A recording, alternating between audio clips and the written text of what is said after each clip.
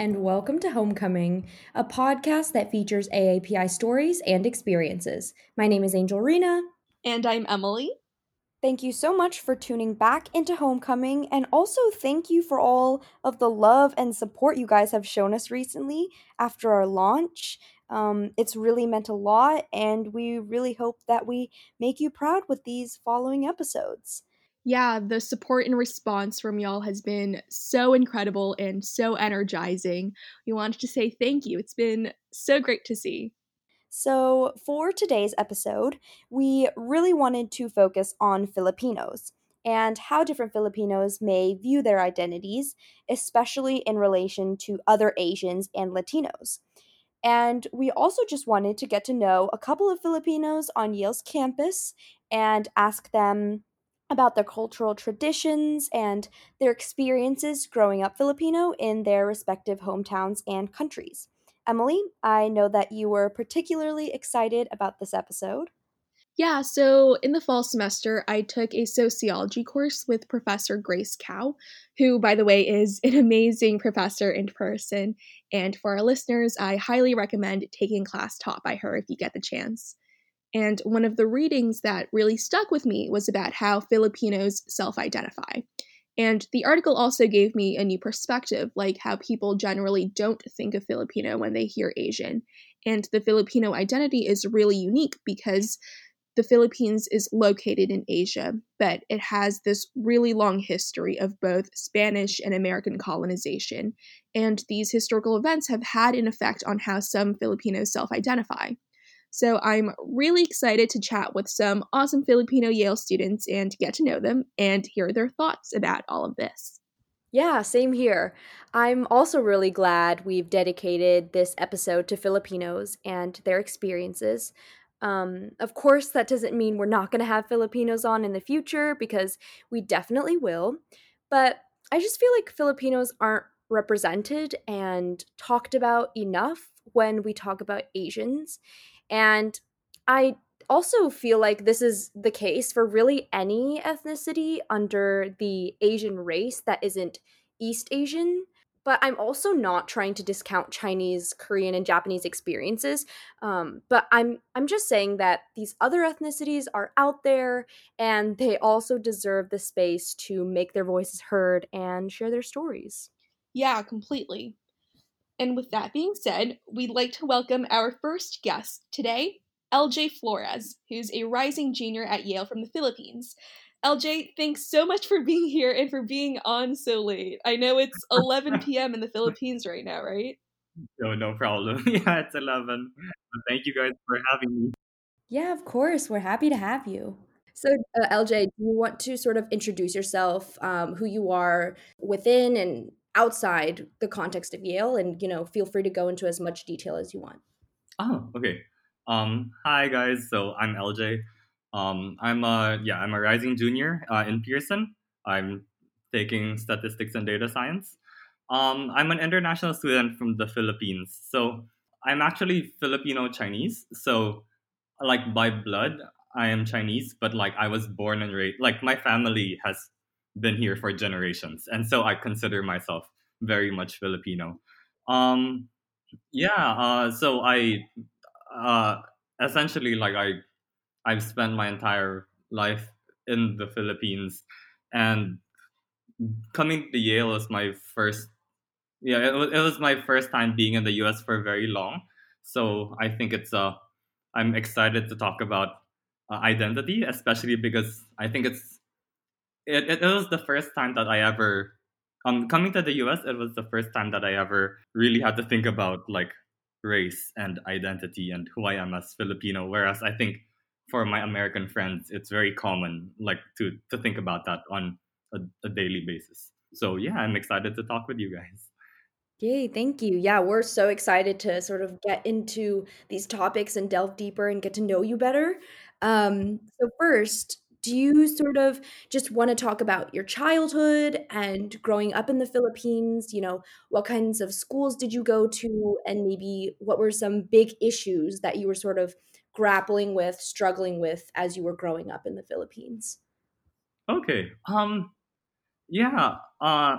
So so here in like in especially in Manila, this is true for the big cities. So I went we call them like I went to a Chinese school basically, and these are schools that were like essentially like I mean, like in the Philippines, we don't like no one like discriminates where you can go to school. That's not a thing. But there are schools where like a majority of the population is Filipino Chinese. Chinese is a mandatory subject, and like most of my friends were Filipino Chinese, and so growing up, I always considered myself Chinese, not Filipino. And because my family is more traditionally Chinese, they always make that distinction that like we are Chinese. We're like there's always a point to like set ourselves apart from like being Filipino. And I think that ties into like not forgetting the heritage, but also like a sense of like okay, this is who we are, and like we have to make sure the kids like stick that in their heads. And so growing up, sorry, I realize that that's such a long way of saying I'm Chinese, but um, but anyway, so yeah, for most of early childhood, I considered myself Chinese. And then in high school, I moved to a government school. So I went to a public science high school, and there, like almost all of my classmates were like pure Filipino, as in like they speak Filipino fluently, no stutters. Whereas like my Filipino was like broken, and like we only spoke English in the Chinese school, and so it was such a big culture shock because I think that was the first time that I was kind of like, whoa, like this is so weird that like I don't like I feel like I just don't fit in. And it was like a constant it was a constant like source of jokes that like oh you're Chinese, like you're different in so many ways. And that was the I think going into like an almost all Filipino high school was the first time that I ever kind of realized that hey, I'm equally as Filipino as I am Chinese. And it's super interesting that even though Filipinos and Filipino Chinese all grow up in the same like we although we grew up in Manila, there's such different things that I can like the cultures are just so different. Things like my Filipino friends could have sleepovers, no problem. Or like they could go out and take a car and like come back at 11 p.m. and that was like fine. And we were in high school. And like my families was like they were super strict about like okay like you can't go out, you can't I mean like and of course it's different for different kinds of families, right? There are much more there are stricter Filipino parents and looser Chinese parents. But I think the stereotype here for Filipino Chinese like amongst us is that like super strict parents. And so um it was like high school was basically a time when I kind of realized like whoa like there's a whole nother world that have not been exposed to. But over time like I grew to find it more like I grew to embrace my Filipino-ness even more. And so now that I'm at Yale, you know, it's like I feel fully Filipino. Especially now that like we're so few, honestly. Like I really feel the Filipino-ness. Yeah, I wanted to ask a little bit more about like your parents and like what were some things that they did at home and that you guys sort of did at home in terms of like cultures and traditions that made you really feel like you were Chinese rather than Filipino. Mm, well, it's interesting. I think a lot of my Filipino friends are on a best friend level with their parents, if that makes sense. Like Mm. they're and I mean, well, I don't want to generalize because of course like, you know, um but I have a bunch of friends who don't fit that mold. But how I generally see it, I guess, is that my Filipino friends are on a best friend level with their parents. They're very open about a lot of things.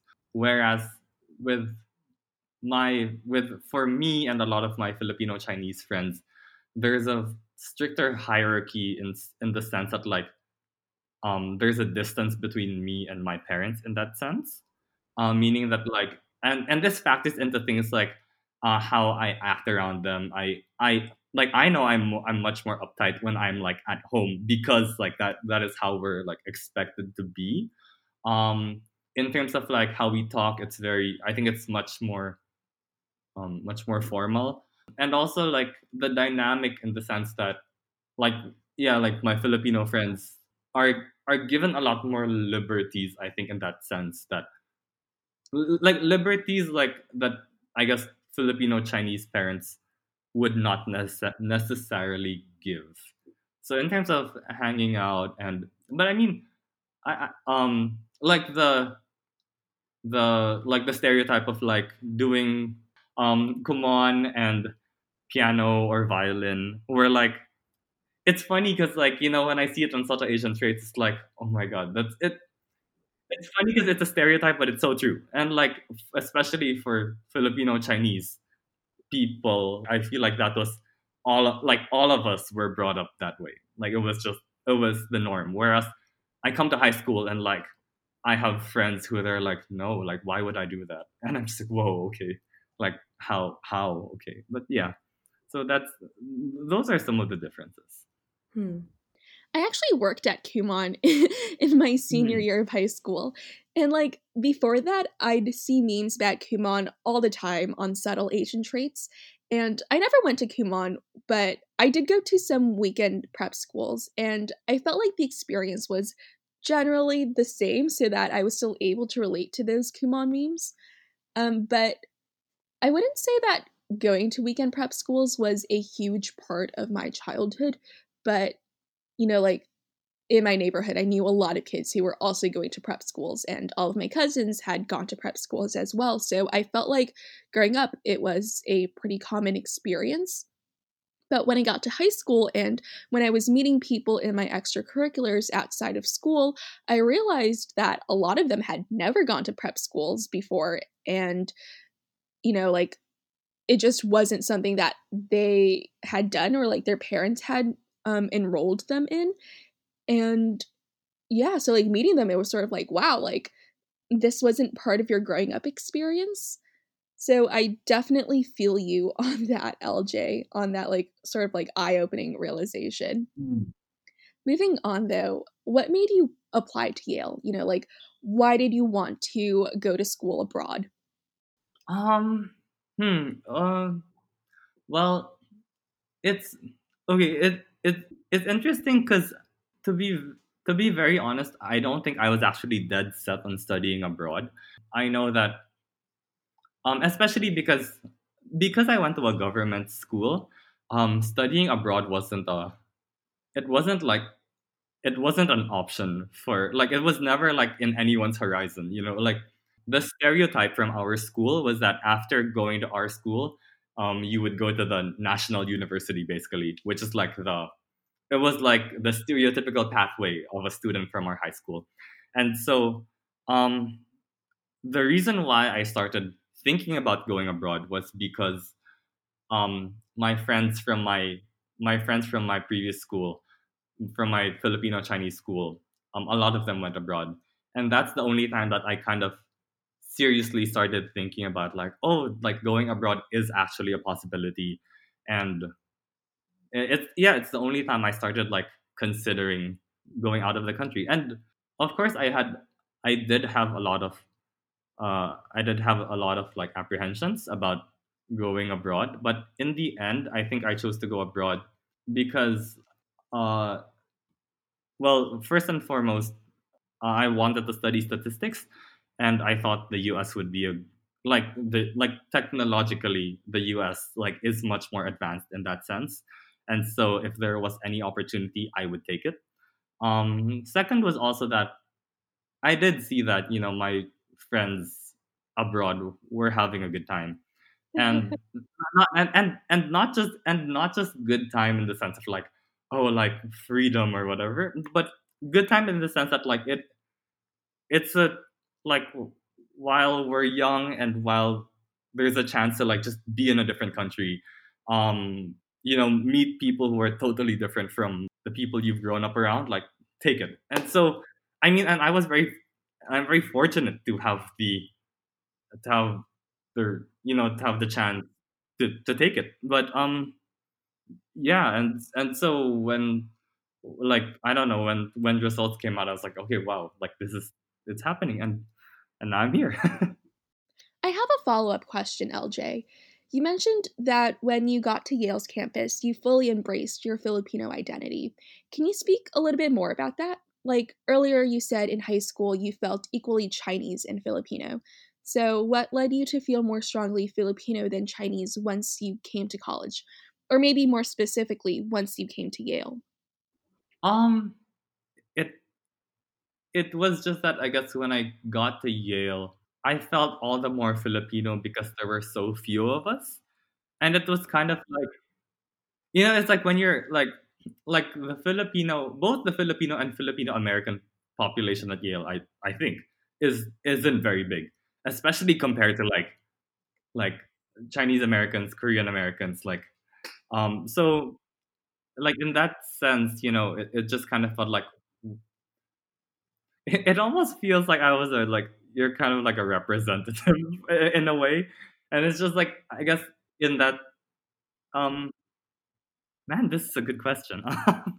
um I guess in that in that sense, I don't think I necessarily thought like, okay, when I get there, like I'm particularly gonna seek out the Filipino group, or I'm gonna make it a point to emphasize like I'm Filipino. But I guess over time I just came to realize that, like, yes, like there are a lot of things about home that I do miss, and that I think that just that just does make me feel very Filipino. And when I say things that I miss, it um it's not just because I mean, when I like things that I miss include like the humor of people back home, or what people talk about. Definitely like the culture. And so I guess in that sense, I didn't come to Yale thinking like I have to like that I'm gonna emphasize I'm Filipino. But I guess through experiences, I kind of realized that, like, yeah, like I am pretty Filipino, and I am Filipino. Yeah. Yeah, this is a great segue to our next set of questions. We wanted to ask more about your experience being Filipino in the context of Yale. Hmm. And first, I know you're a pretty active member of Kasama, which is Yale's Filipino club. And I guess, like, what were you hoping to get out of joining Kasama? And, like, what did you get out of joining and being a pretty active member of that club? Ah. Well, man, thank you for calling me an active member. I feel like I don't deserve active member. That has to go to like Kaylee and Anna and Orvin, who were like the the supreme like the hard carries of Kasama. Enrique. But I think when I got there, um I think when I joined Kasama, it was I don't think I was looking for anything in particular, because I don't think I don't think I was going into it feeling like, oh my god, I have to become like best friends with these people, or I have to like make all these connections. Not necessarily.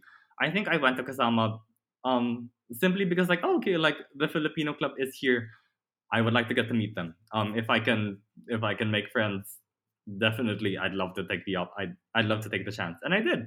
And like I did become like the people in Kasama are great. Like I mean it's it's just interesting because I think Philip, like in general, right? Like it's it's interesting because I think the story of overseas Filipinos is so common back home. And now I kind of realize, like, wow, I'm living and studying with overseas Filipinos. Like, like, and now it's like I get a whole window of insight into like experiences that I hear about so often, but don't actually like get to, like, people who I don't actually get to talk to otherwise. And so it's just super interesting to see like how like what the Filipino communities are like in the US. And so what did I get out of joining friends? Definitely friends and good food, guys. Like food, guys. It's the bomb. Yeah.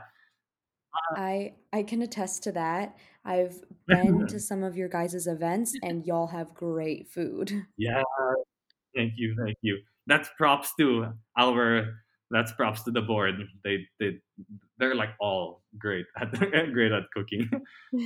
But yeah, it's definitely it is a community that I'm happy to be in touch with, and I think it's actually also really cool because I think on the rare occasion that I get to talk to like other Filipino graduates of Yale, like Kasama always comes up in conversation, and it's just cool that I like when I'm like attending a Kasama dinner, I don't really think like wow, there's so much history. It's just like okay, wow, there's rice and like guys, I'm so happy.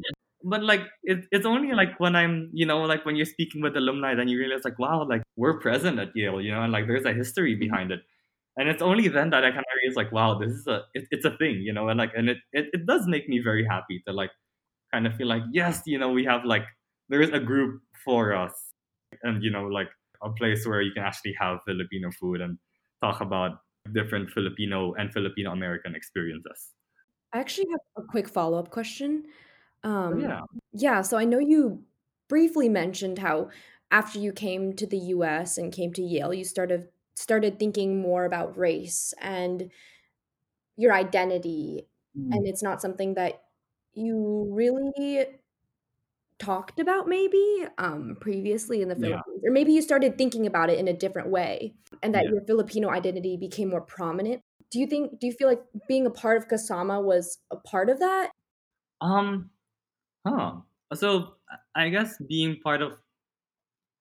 I think being part of Kasama helped bring out even more this love for the Philippines and this sort of like yeah, we are um I don't know. I think all the more it's just like what like the the space Kasama takes up in my life at Yale is this kind of like constant reminder that like yes, you are Filipino. Don't forget that. And like the so what of that, I guess for me is that it's a constant reminder that like, being at Yale is it's a great experience that I want to pass on to other people. So I hope that like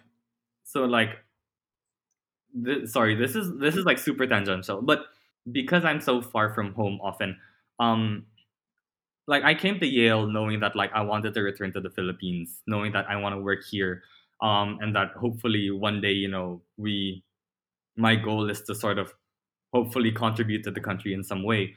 And I think being, and I think the role that Kasama plays in like being at Yale is sort of a constant reminder that like yeah, you're Filipino and don't forget that your ultimate goal in being here is to one day go back and to um be in the country. And so I think that's in terms of identity, Kasama is like a constant reminder that like hey, don't forget that.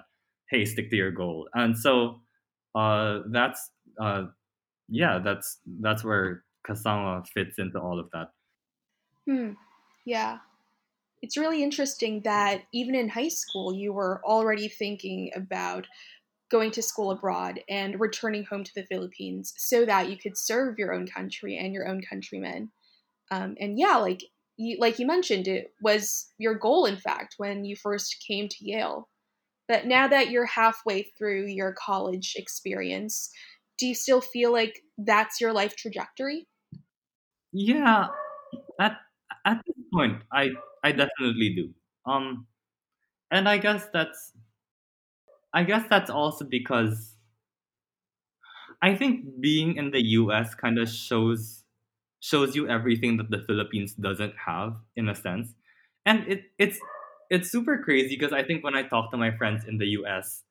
And of course like I see that the US isn't perfect and like a lot of my friends are like yeah, like government is like this, government is like that, but I guess from a third party perspective, it's just kind of crazy that like, wow, you guys have all this technology. Wow, the government actually does this for you. The government does that, and so in that sense, it's just kind of like, oh my god, like we don't have this, you know. It's like it's kind of an even bigger reminder that like, oh my god, you know, you have like you have to do something. And Hmm. this is me talking. This is me talking now, I guess, you know.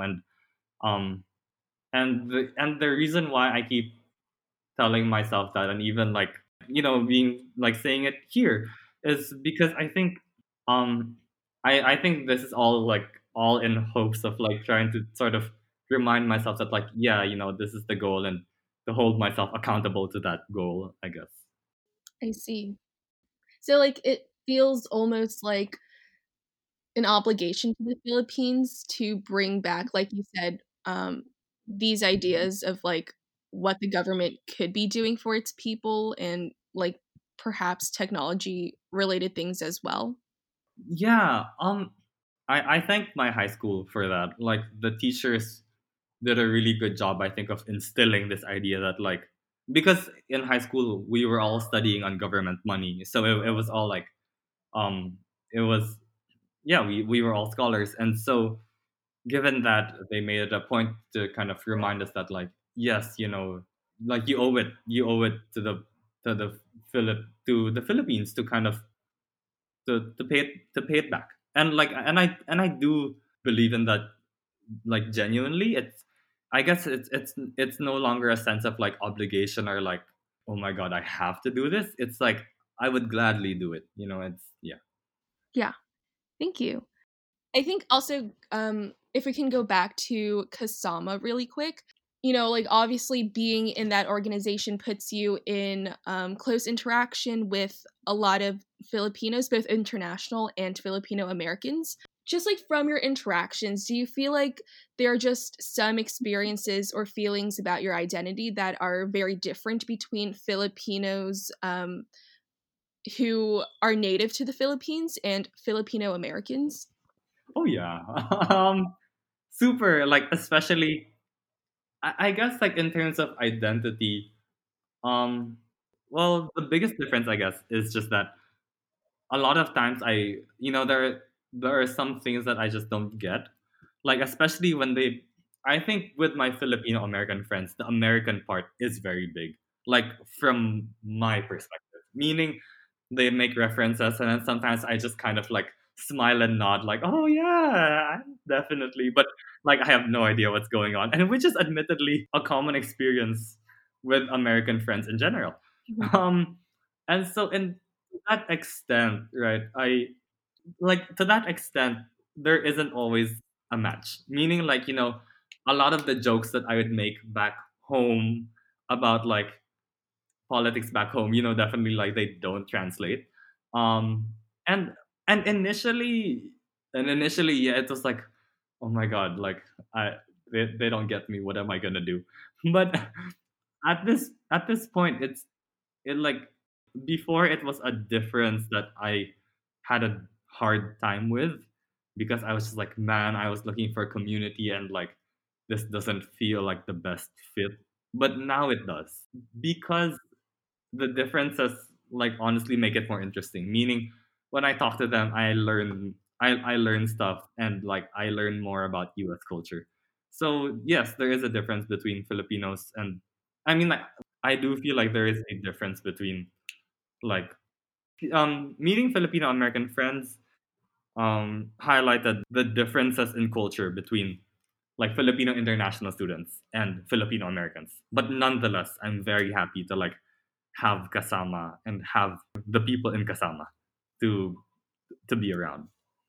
Do you have any like specific examples of like maybe jokes or references that are just lost on either you or the Filipino Americans that you're talking to? Yeah, like, okay, so like when Orvin plays music, sometimes I'm like, wow, like this is so foreign to me, you know?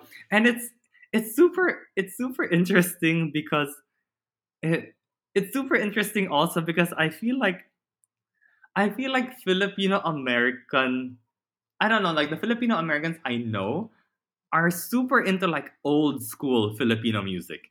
like the Filipino music that like my parents listen to.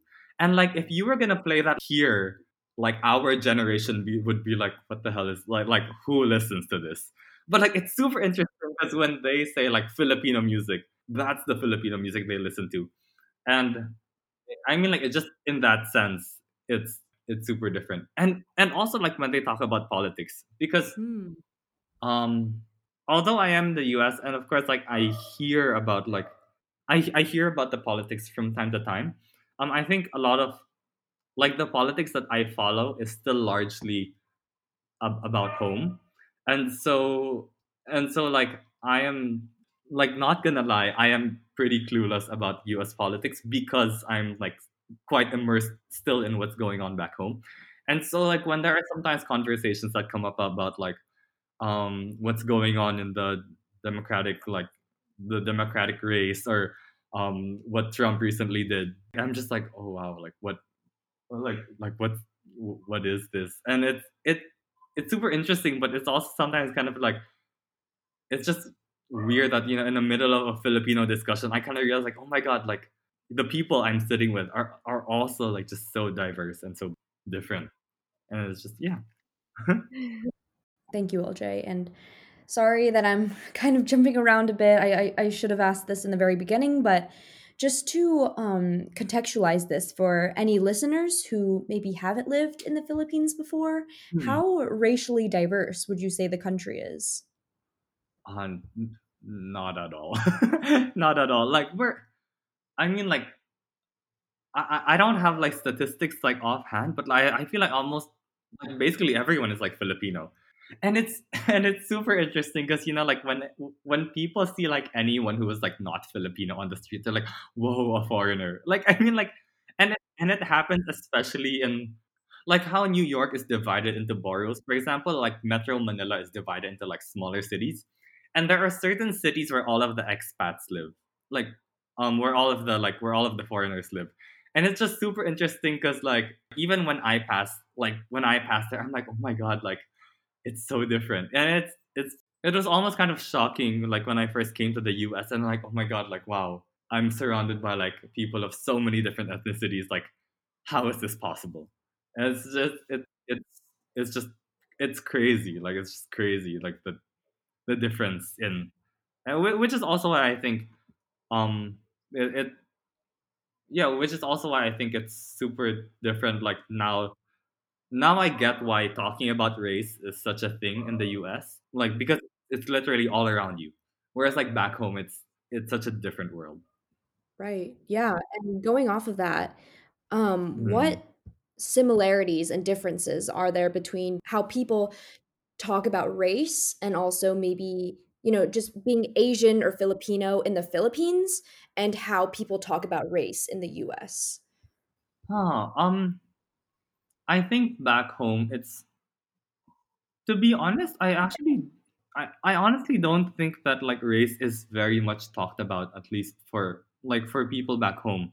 Whereas like now in the US, I often find myself having conversations about like, oh, because like in this culture this is how they see it, and like in this culture this is how they interact with parents, or like how the food is, or um like in the US it's just everywhere, and I feel like in that sense it's super cool that like we I guess get to have so many conversations about race and ethnicity, whereas back home I feel like there just isn't, like it was so rarely talked about between me and my friends. I think yeah, it was almost just not a thing. It like for me the only time it came up when like people would be when we would be talking about like the differences between Filipinos and Filipino Chinese, but like the conversation didn't it I don't think it ever went beyond that in that sense. Gotcha. So it was more like, I'm Filipino, you're Filipino, like we have this mutual understanding, we're good. Yeah, exactly. Yeah. Like if you made me have a conversation with my friends at home about race, like I would not know what to talk about. Like literally I wouldn't know. Whereas like in the US, like now I get it, it's like there is so much to talk about because it factors into your lifestyle and just how you interact with different people. And so it's a really really different experience. So, as I mentioned in the introduction, LJ, last semester I took a sociology course called Race, Ethnicity, and Migration. And there was one particular article that I thought was really interesting when we were going over it in class. And it's one that I've thought a lot about since then. So, the article was about how Filipinos self identify, and the researchers found that the majority of people they interviewed self identified more with Latinos than they did with Asians, even though technically Filipinos are Asians. And there were a whole bunch of reasons that the study participants identified for this trend, and a lot of it goes back to Spanish occupation of the Philippines. Like many of the interviewees cited the similarities between Spanish and Tagalog and the importance of religion to both Spanish and Filipino culture, because Christianity was one of the things that the Spanish brought with them during colonization. And like both of those things, linguistic similarities and Christianity are not really shared with Asians. Like there's no Asian language that's similar to Tagalog, and Asian Christians are definitely still a minority. But I'm curious, LJ, do you know anyone in the Filipino or Filipino American community who self-identifies more with Latinos than with Asians? Yeah, I find this super interesting, and thank you for bringing it up. I think I was super surprised because I feel like a lot of Filipino Americans like vibe a lot with like the Latino community on campus, which was something it never even crossed my mind that like Filipinos and Latinos would be like, how do you say it, would be a pairing, or like I don't know, that sounds terrible, but that the two cultures would be so similar. Um, I like admittedly I it's super interesting that it actually happens in the US, just because I feel like back home, if you ask me or my friends, like we would say we look at them as foreigners, or like we look at Latinos as foreigners. Like we're Filipino and they're Latino, and these are two different these are two like they're different. Whereas yeah, it's cool that Filipinos and Filipino Americans vibe so well with the Latino community. Definitely, it's a thing. But yeah. Yeah, so LJ, that's all of the questions that we've prepared for you. Mhm. But before we let you go, we always at the end of episodes do rapid fire questions just so we can get to know our guests a little bit more and in more of a fun context. Okay. So, are you ready for your rapid fire questions? Yes, let's do it. Okay, first one. What is your go-to karaoke song? um, Billie Eilish. Anything Billie Eilish. I Nice. can't sing it well. I suck at singing, but Billie Eilish. Which Kasama event has been your favorite this past year? Barrio Fiesta, guys. Like it was my first time. Okay, because like back home I never danced, and so like it was my first. It was my first time dance. It was my first time like doing any of these Filipino traditional dances. So definitely by far, Barrio Fiesta. Can you maybe tell the listeners a little more about what Barrio Fiesta is? Oh, so it's the annual Filipino cultural show. So there's great food. They like people sing, and all the Filipinos like, and we do the traditional dances. Um, and it's like a tradition I think that has been passed down from like generation to generation. So if you guys get the chance, definitely please stop by. Of course, definitely. What's your favorite Filipino tradition? Favorite Filipino tradition. I man, um, honestly, just eating. Like I feel like that's a tradition in itself. Just eating. I feel like that's all we do with Yeah. me and my friends. It's just like it's and I guess like the food culture is different. There's maybe not a tradition, but the food culture is definitely different.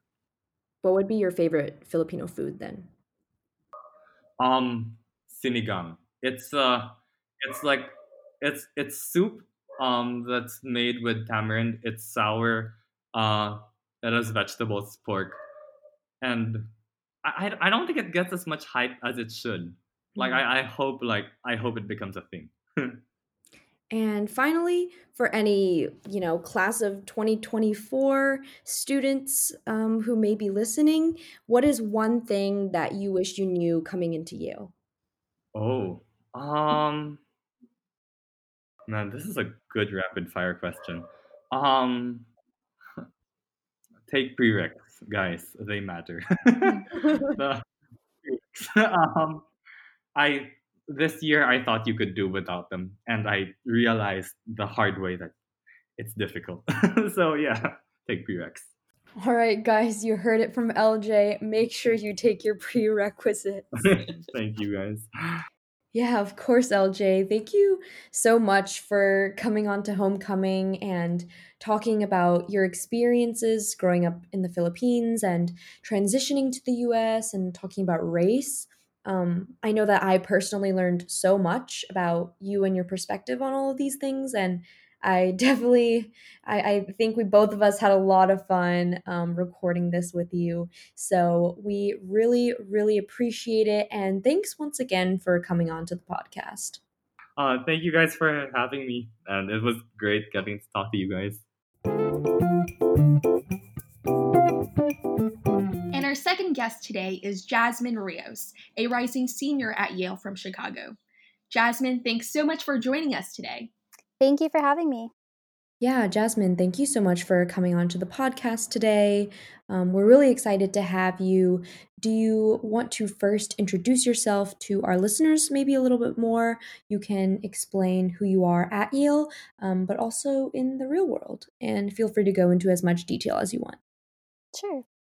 So, as they mentioned, my name's Jasmine. I'm going to be a senior, yes, yikes, in Branford.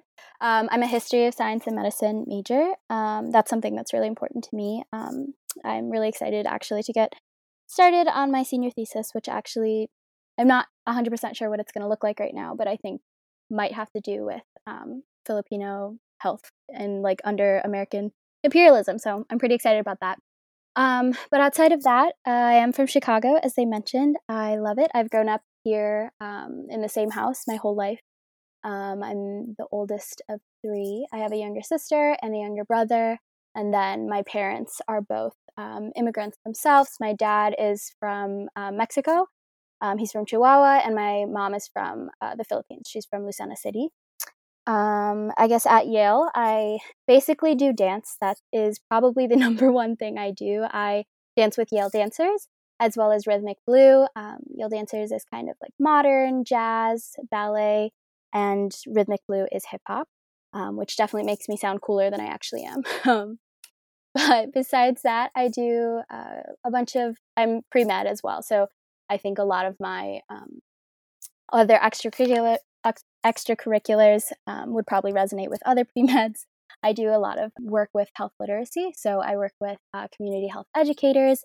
I do HAPPY, which is Hypertension Awareness Project, as well as just a couple more fun ones for me where I just go and teach dance to some kiddos. I'm the president of City Step, as well as participating in an organization called Peristalsis, and both of them teach dance in like different situations to kids that are in New Haven. So that's something that's really fun for me. But generally, let's see, outside of school, it's kind of been interesting being home. I think like reminding myself of, what I do when I don't have class. Um, I would like to consider myself a pretty like creative person. I've been baking a lot. I picked up embroidery, which is sick and Ooh. also makes me feel like I'm a grandmother. But I tried to get back into knitting, but it like makes my hands cramp, so that's a no-go. But Wow. yeah, I think that's most of it. Seems like you're doing a lot of great things during quarantine. So good for you. I'm trying. Mostly I've been watching Netflix. Totally valid.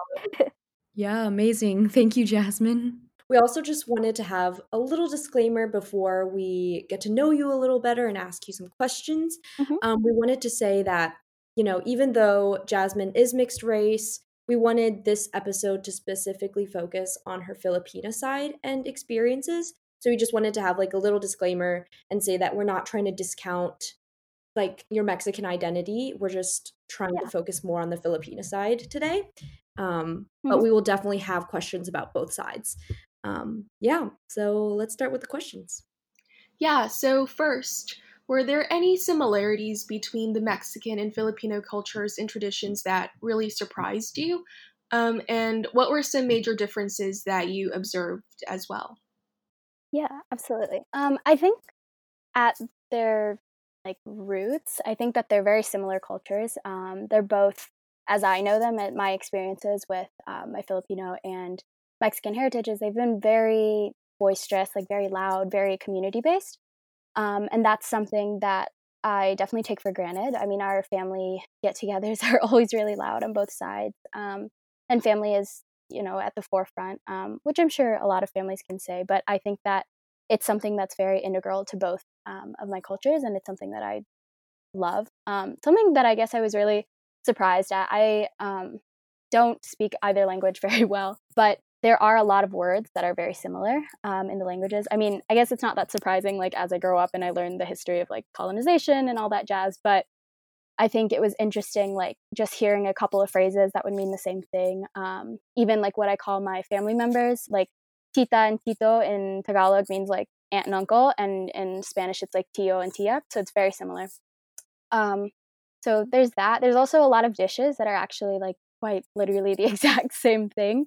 There's like a dish called caldo. That's the same in the Philippines and in Mexico. So I think that that's really cool because there's a lot of ties that kind of let me understand my culture as one big amalgamation versus like two separate cultures that I had to kind of partake in a little bit, when I was at my abuelo's house, or like a little bit when I was at my lolo's house. So that's, my Mexican and my Filipino side, respectively. Um, there are, I mean, some differences. I think it's also dependent on like which of my family members are here in Chicago. I would say, closer to my mom's side, which is the Filipino side, just because there's a lot more of them in the US. A lot of my dad's side is actually still in Mexico, and there's a bigger like language barrier. My grandparents on my dad's side don't speak much English, so I would say that it can be kind of like tough to connect, as I'm sure anybody who has, family members who there's kind of a language barrier can relate to. So I do think that with my mom's side, we are a lot tighter. But I still, again, I think that family is very big in both. As far as other differences, I mean, I don't know. I see them pretty similarly. Like we're both super Catholic as well. And that's like a big part of celebrations. So definitely church, I guess, is like a unifying thing. Maybe food a little bit, but every culture has their own food. So yeah, I honestly think that in my eyes they are very similar. I think that maybe my Mexican culture is a little more reserved and a little more homogenous. Like my grandparents and basically two of my one of my aunts and one of my uncles, they all live in one house and they live in a neighborhood that is very Mexican, whereas my Filipino side, they're a little more spread out, a little more maybe integrated into the community. Again, I think it has to do a lot with the spaces they occupy, like their occupations, as well as like the lack of a language barrier that I think has allowed for maybe a little bit more like social mobility in Chicago. But I mean, there's also a lot of Mexicans and Filipinos in both, so it's a good community. Mm. And when you were growing up, did you feel like your race and being Filipino was really at the forefront of your mind? Did you feel like your race was something that you realized yourself, within the context of your home, or was it something that you realized from outside pressures, like from peers and at school? hmm I I think I'm not actually sure. I feel like sometimes people have a story of like when they first realized that that their race was kind of an identifying factor. I can't like pinpoint when that happened for me. I think that my parents mm, like I think that I've always been connected to my culture. I'll just be talking about Filipino, I guess, from here on out. But like I felt very connected to my Filipino culture just because all of my family was, and they still had very strong ties to a Filipino community, both here and back home. So I think that was always something that was a part of my everyday life. But as far as like race and the like color of my skin, I definitely don't think that I recognize that until, you go to school and you go to school with kids who look a little different from you. Um, I think that's probably the biggest like structural factor in how I consider my race. I think that being Filipino is always kind of interesting because you're like a tan, a brown, beige, maybe. Like it's kind of hard to fit into a lot of the categories that you see or that people are trying to place themselves into as far as race. And so I think that I don't know that it was conscious until I was older, but definitely growing up. I mean, I danced a lot growing up. And so a big part of that is that you're staring at yourself and your classmates in a mirror for many hours a day. And I think that, kind of noticing that you don't look the same as them or like your features are a little different, not just skin tone. I think that there's a lot of self reflection that goes on in dance that maybe other kids don't have until later on. But that's probably something that I internalized pretty early on. But I don't know if it was always at the forefront of my mind. I think, again, I'm pretty lucky to be from Chicago, where even though I might have been maybe more aware of it, depending on the group of people that I was in, it wasn't something that I actively felt like was something that I always had to be thinking about. And I definitely like recognize my privilege and being able to say that, I think that that's not true for every race category. And I think that that's not true for every Filipino, even in the US. But I think that, again, it just is kind of a product of where I grew up as well. Hmm. And do you feel like after you came to Yale, race and your identity became more prominent and you started thinking about it more?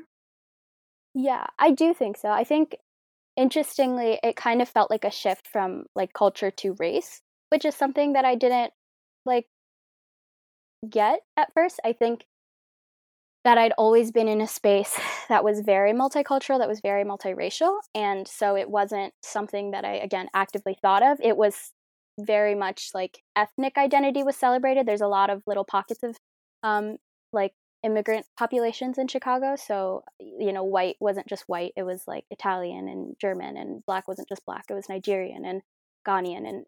And I think that coming to Yale, it's not like not as a result of cultural centers, but I think that that's like kind of a good way to think about it is, there's cultural centers is what they're called, but we're separated by race. And I think that, each culture and each ethnic is, sorry, I cannot talk, ethnicity is definitely celebrated, but it feels different when there's a super majority of, white, and even amongst Asians, there's a super majority of East Asians from my experience at Yale.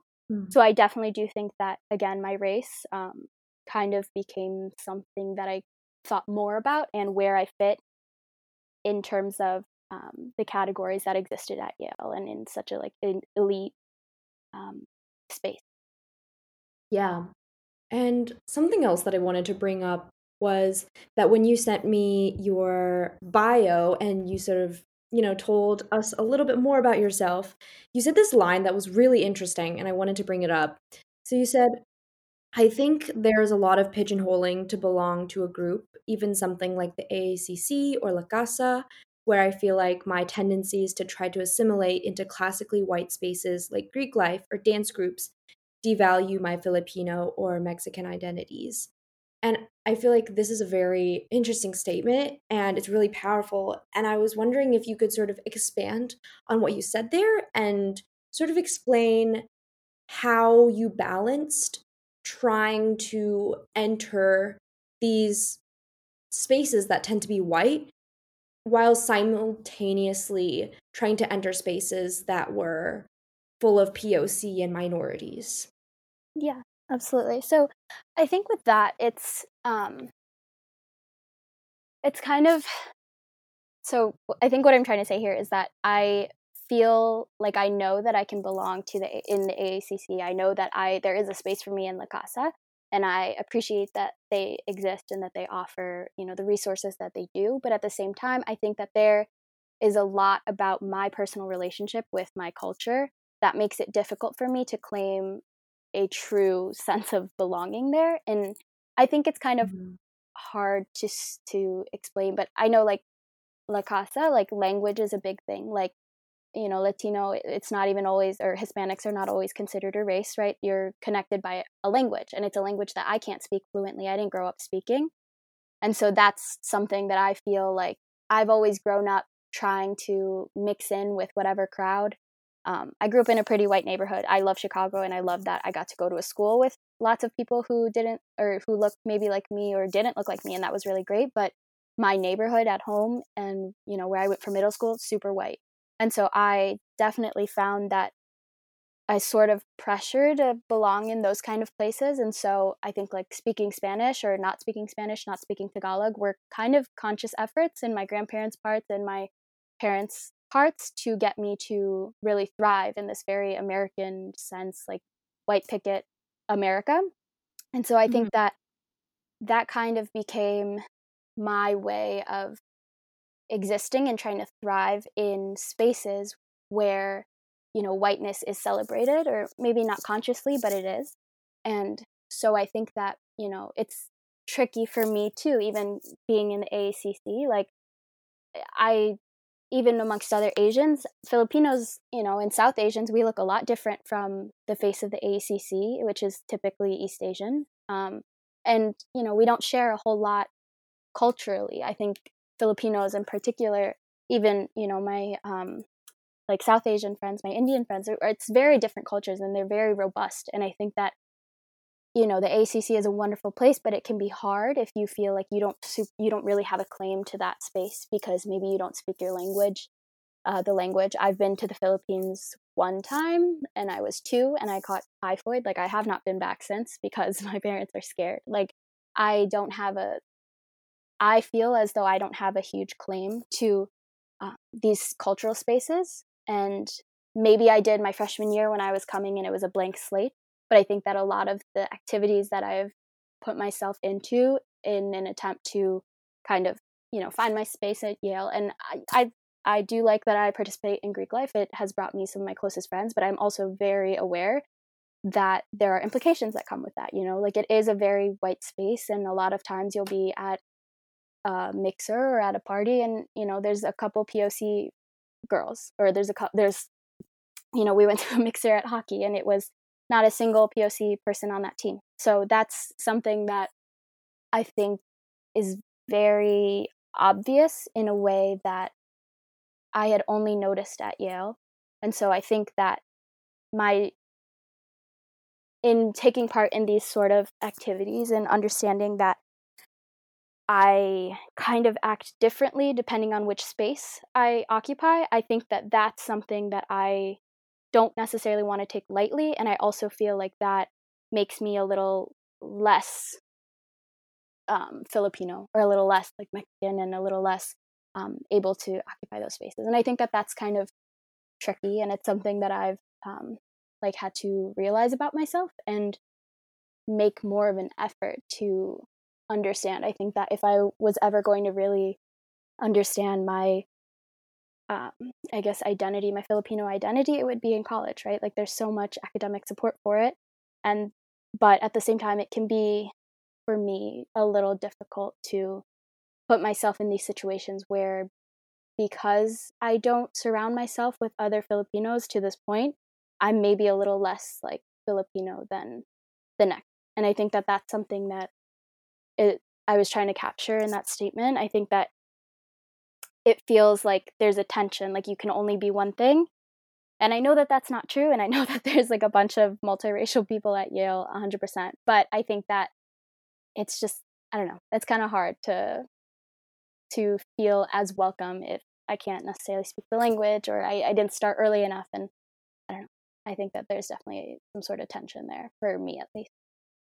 Well, I think it's really great that you're being so reflective about it and, you know, like thinking a lot about your experiences and thinking a lot about race and your identity and how that sort of what role that plays at Yale.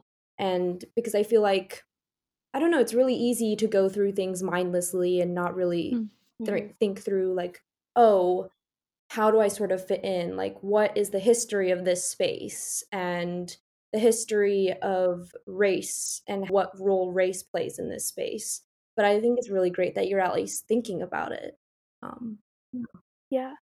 I think that that's, in general, speaking from my own experience and the experience of other, like, POCs who go through these kind of spaces, is understanding that is kind of your responsibility, I think, if you're going to Mhm. partake in, an organization or a structure that is, like, historically has been institutionally, like, oppressive towards people of color, um, any people of color, then you have to understand that and you have to reflect on the ways that you're interacting with it, for sure.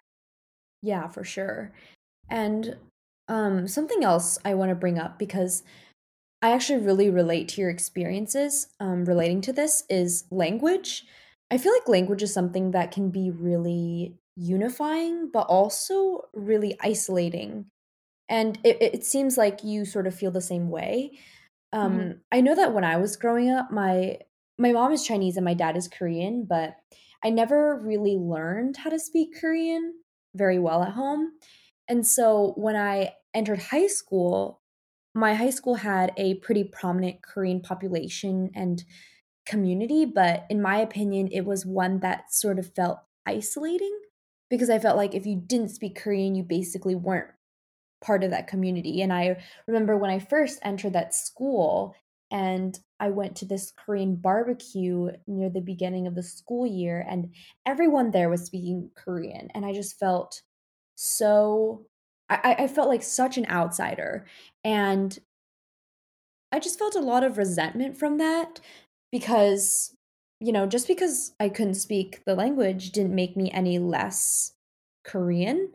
Hmm. And like a lot of children and grandchildren of immigrants, yes, they grow up speaking the language of their parents' homelands at home, but also a lot of people had that similar experience where their parents didn't want them to learn their respective languages because maybe they wanted them to feel more American or whatever the reason is. Hmm. And my question to you is, what do you feel like cultural spaces at schools? Like at Yale, that would be the AACC, La Casa, the NACC, AFAM House, and also other ethnic organizations. Like, what do you think they could do better to be more welcoming to people who may not necessarily speak specific languages or vibe with specific cultural references or traditions, if that makes sense? Yeah, no, I totally understand what you're talking about. And I think also maybe you can relate to me. I mean, my parents, like, didn't, just like yours, probably didn't speak the same language. So, it's Mm. great that you learned Chinese or Mandarin, but I, like, similarly, my parents didn't speak the same language, even though they both can speak their languages. Like, it wasn't something that we'd speak at home because they didn't speak the same thing. So that definitely kind of dropped when it came to me and my siblings. So I think that it's interesting because I actually don't know that many Filipinos who are, like, my generation, I guess, like our parents are immigrants that speak fluent Tagalog, unless both their parents moved here pretty late in life. Um, I I think that there is definitely there are spaces.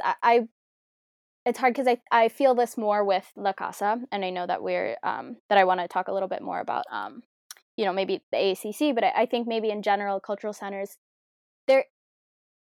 I feel like it really only exists, that sort of isolation at La Casa, because that is kind of the unifying thing for all of these different cultures, all these different countries, is that you speak the same language. So I feel, at least with La Casa, like I'm a little locked out from that particular space because I can't speak it. And but at the same time, I understand that that's something that you can find solidarity in, that that's something that you can kind of relate to, other people who maybe are from, like, completely different parts of the world as you, but you all speak the same language and may have, like, similar food, and that could be something that connects you and makes it really easy to find people to that remind you of home, I think, at Yale. But as far as the ACC, I felt it a little less. I think maybe because Filipinos are not like the largest sect of AACC. I don't think that we are, from my experience, like the overwhelming majority of like the Asian demographic at Yale. I think that might come up a little more for people who maybe are like East Asian or South Asian. I think that there's, or Southeast Asian, I think that there's a lot of chance for that sort of isolation, definitely with language, but that hasn't necessarily been my experience. I know I went to a Kasama event where we kind of talked about like Filipinx identity and being, Filipino American. And it's interesting because there was a decent mix. There's actually a lot of Filipinos at Yale who are who still live in the Philippines, so they're international students. So obviously, all of them speak Tagalog or some dialect of Filipino because that's where they live.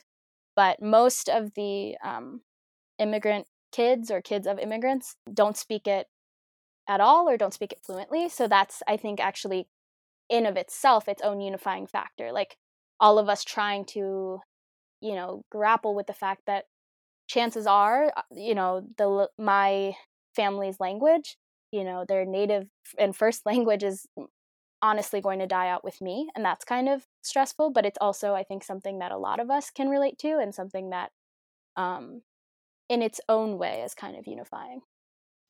Jasmine, you mentioned earlier that because both of your parents' cultures are sort of similar in terms of language and food, you were able to view your identity growing up as one big amalgamation rather than two individual identities. And I was wondering about this. Like, did you ever feel like growing up you wanted to or had to balance that amalgamated minority identity with your American identity? Yeah. So I think that it's kind of tricky. I think I've kind of spoken to this, but this kind of pressure to kind of fit in with, I guess, the more represented, more mainstream American culture. I think that as I've grown up, I've kind of stopped feeling as pressured to do that. And I think that it's because I came to a realization that my grandparents and my parents feel this so heavily that it's kind of not something that I want to continue to feel like I need to balance. I feel very American. Like I was born here, and all I know is being American. And I think that Mhm. having an Asian American identity or having a Latino American identity is unique. Um, I think that my parents have kind of grappled with that a little bit more, and my grandparents even. I think that, they say that statement like nobody loves America more than immigrants, more than people who had to like fight to get in.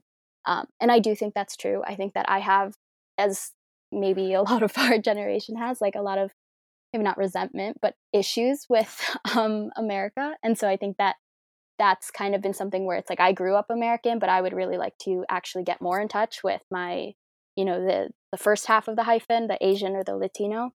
And so I think that it's kind of gone backwards. Maybe growing up, I did feel a little more pressure to be very like square cut, very typical, American. I never really thought that I was that much different than my other friends. I was, I would do ice skating, swimming, like all the rest of them.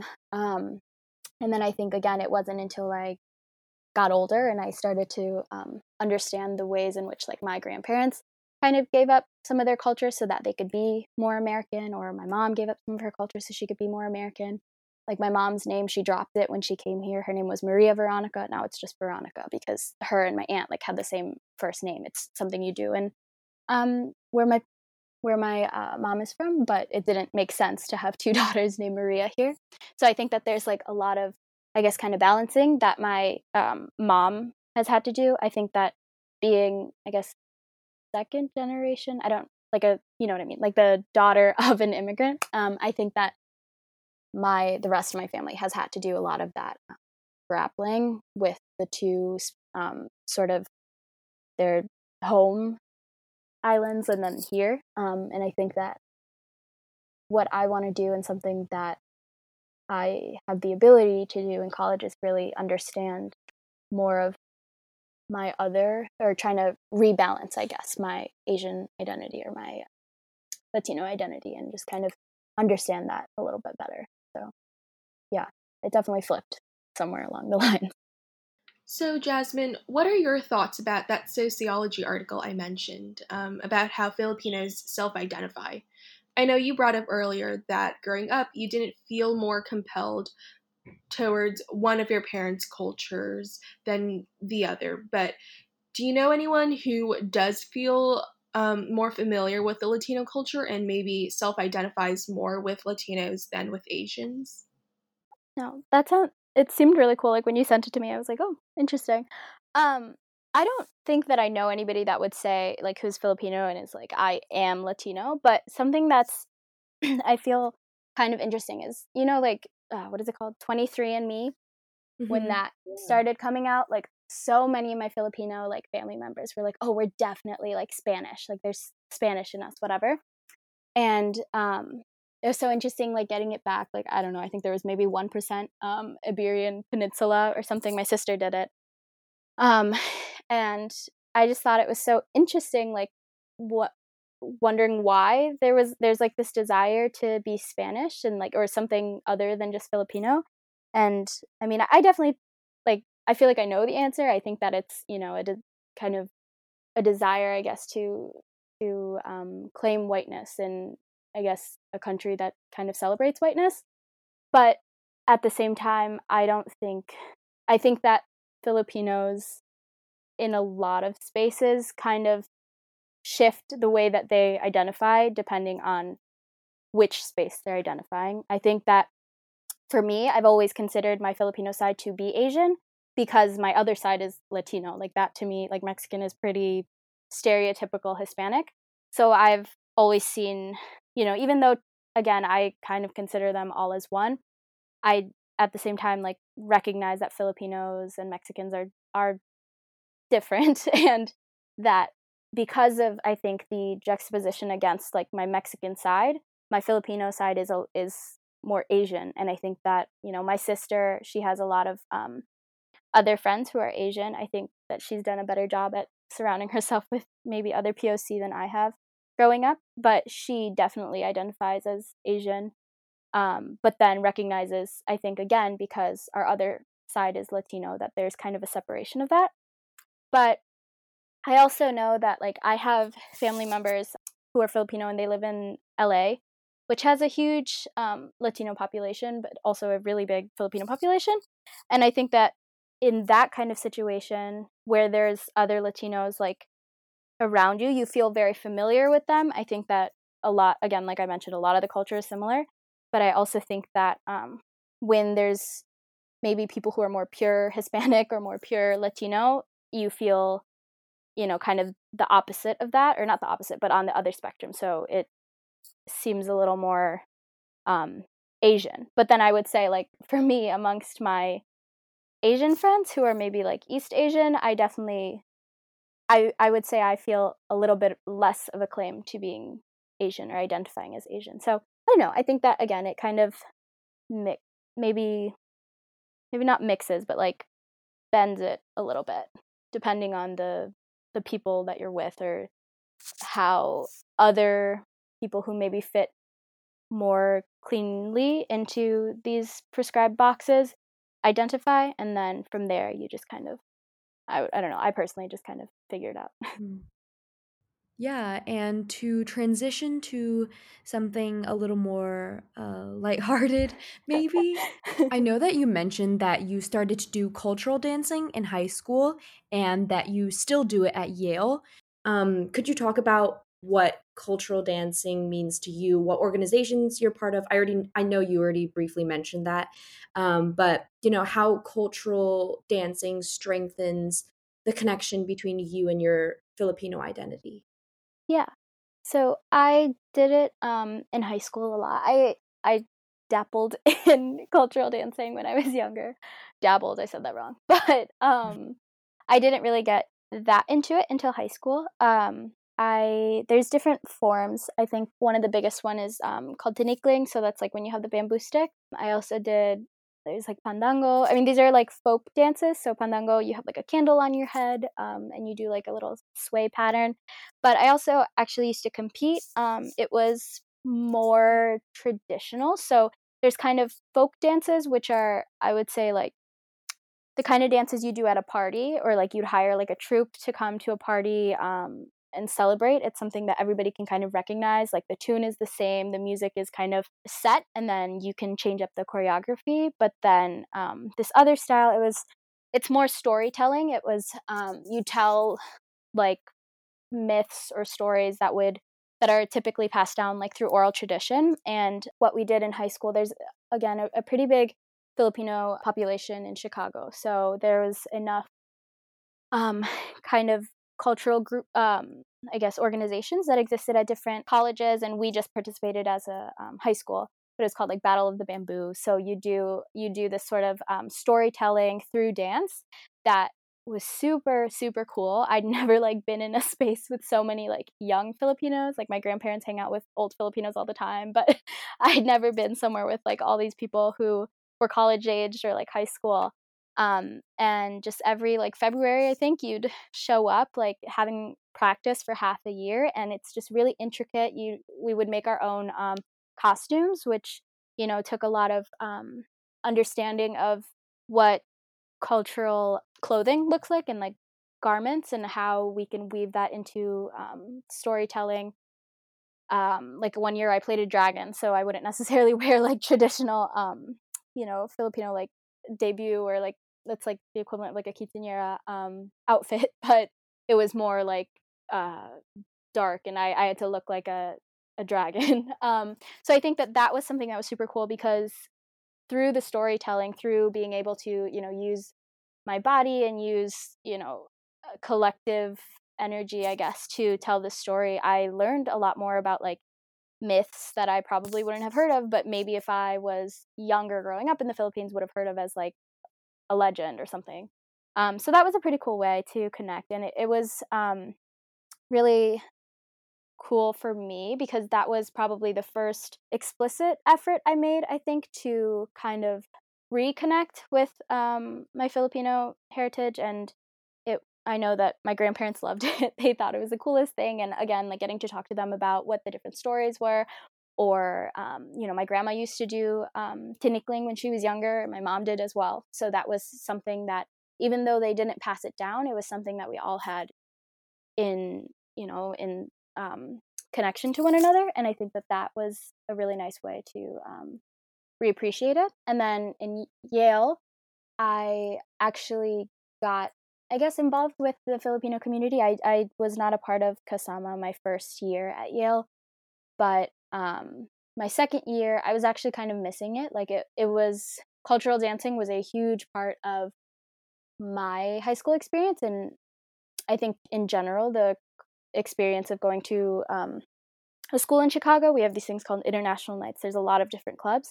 But in college, I just missed it. It wasn't that big of my part of my life. And I felt very overwhelmed, I think, with, again, this I have mentioned, but like the tension of what kind of spaces I'm occupying, and remembering my roots, or however you want to say it.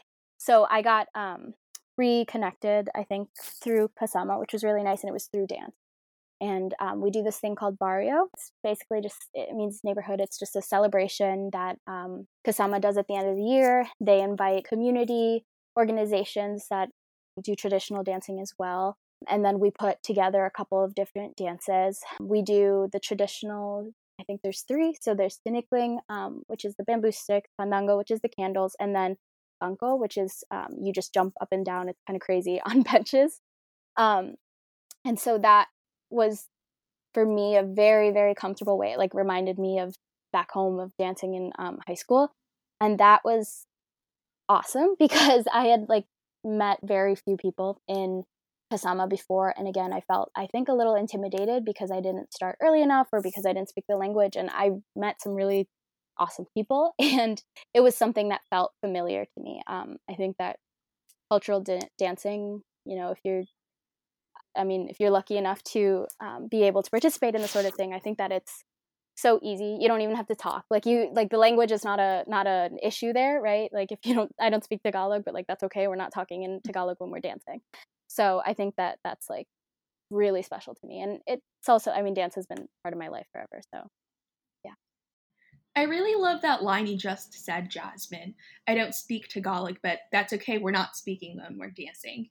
And I think all of what you've said so far about language is stuff that really resonates with me, and are things that I've been thinking about my entire life. Like, I didn't grow up learning Chinese, and I'd speak a mix of Chinese and English at home with my parents. And it definitely wasn't an equal mix, like it was definitely more English skewed than it was Chinese. And I didn't formally start learning Chinese in a classroom setting until senior year of high school. But when I first got to high school and college, and when I was meeting all of these other ABCs, American born Chinese, and I saw that they were all very fluent, or maybe not all, but a lot of them were very fluent in not only Mandarin, but in their parents' dialects as well.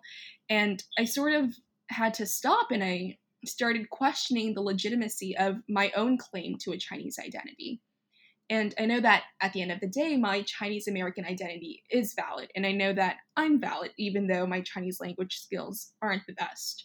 But I still feel that guilt that one of the strongest bonds a person can have with their native cultures, language, isn't very strong at all for me. But like you said, Jasmine, language is only one part of culture, and there are so many other ways to stay connected, like through dancing. And that seems like a really great outlet, and I'm so glad that you found that.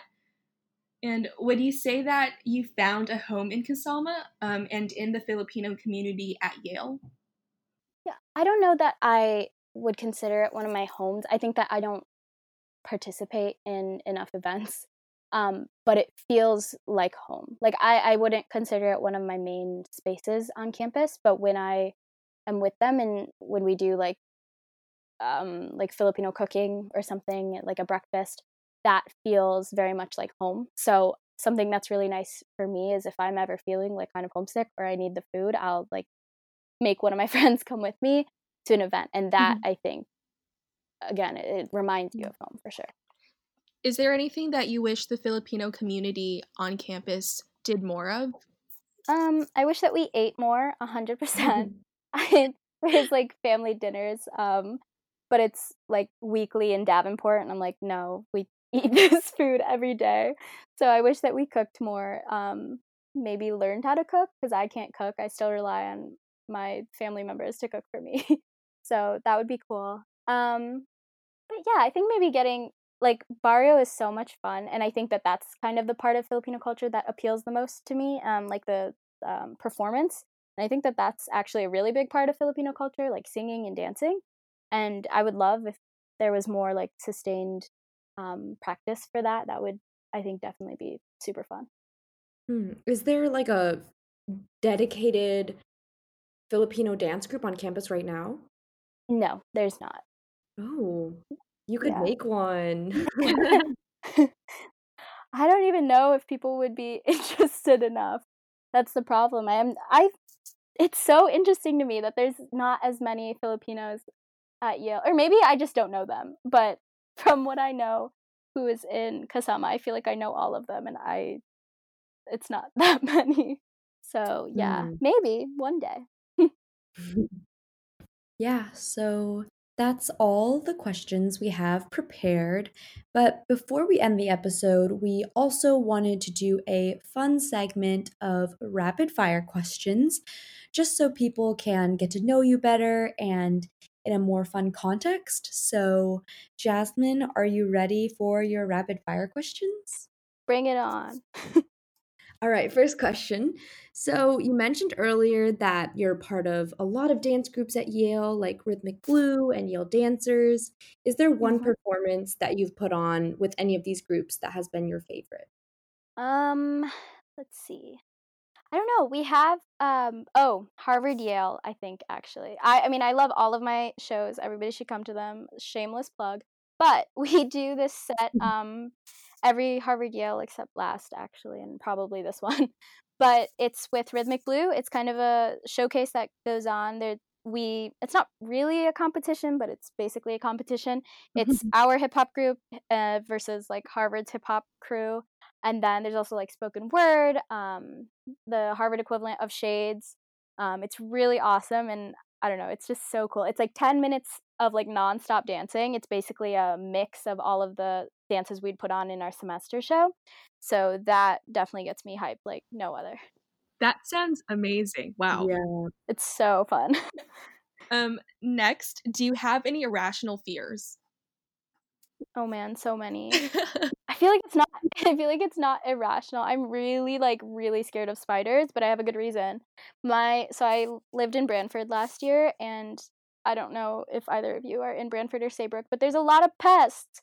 And I'm not even kidding you. I had like a spider infestation or something. All of these tiny little spiders kept popping up in my room, and now I'm like scared that I like okay, this is gonna sound so ridiculous, but have you heard the thing where it's like you eat 8 spiders a year or something like that? Yes. Oh, I have Yes, not I'm so heard that. scared. Oh, Yes. no. Okay, I looked it up. It's fake, no worries, but I'm still nervous that they're going to like show up anywhere I go. I like have to I saw one in our basement last night, and I just have not been downstairs in the basement since. So, Oh my gosh, I'm so sorry that it's happened. okay. It's all right. Wow. All right, next question. What's your favorite Filipino tradition? Let's see. I don't know. It probably has to be something with food. Oh, there's actually this thing called kamayan, which is it's literally just a feast. Like you can go to a restaurant and do it. That's the place. That's like how I've done it in the past. I think actually the AACC did one. But you put down like banana leaves, and then you put a bunch of rice, and then just like pile on all the food, and you just get a bunch of people, and you just like eat with your hands. That's like a big part of Filipino culture. You just like eat so much, and it's great. I mean, what's not to love? It's a bunch of food on a table in front of you. Mm.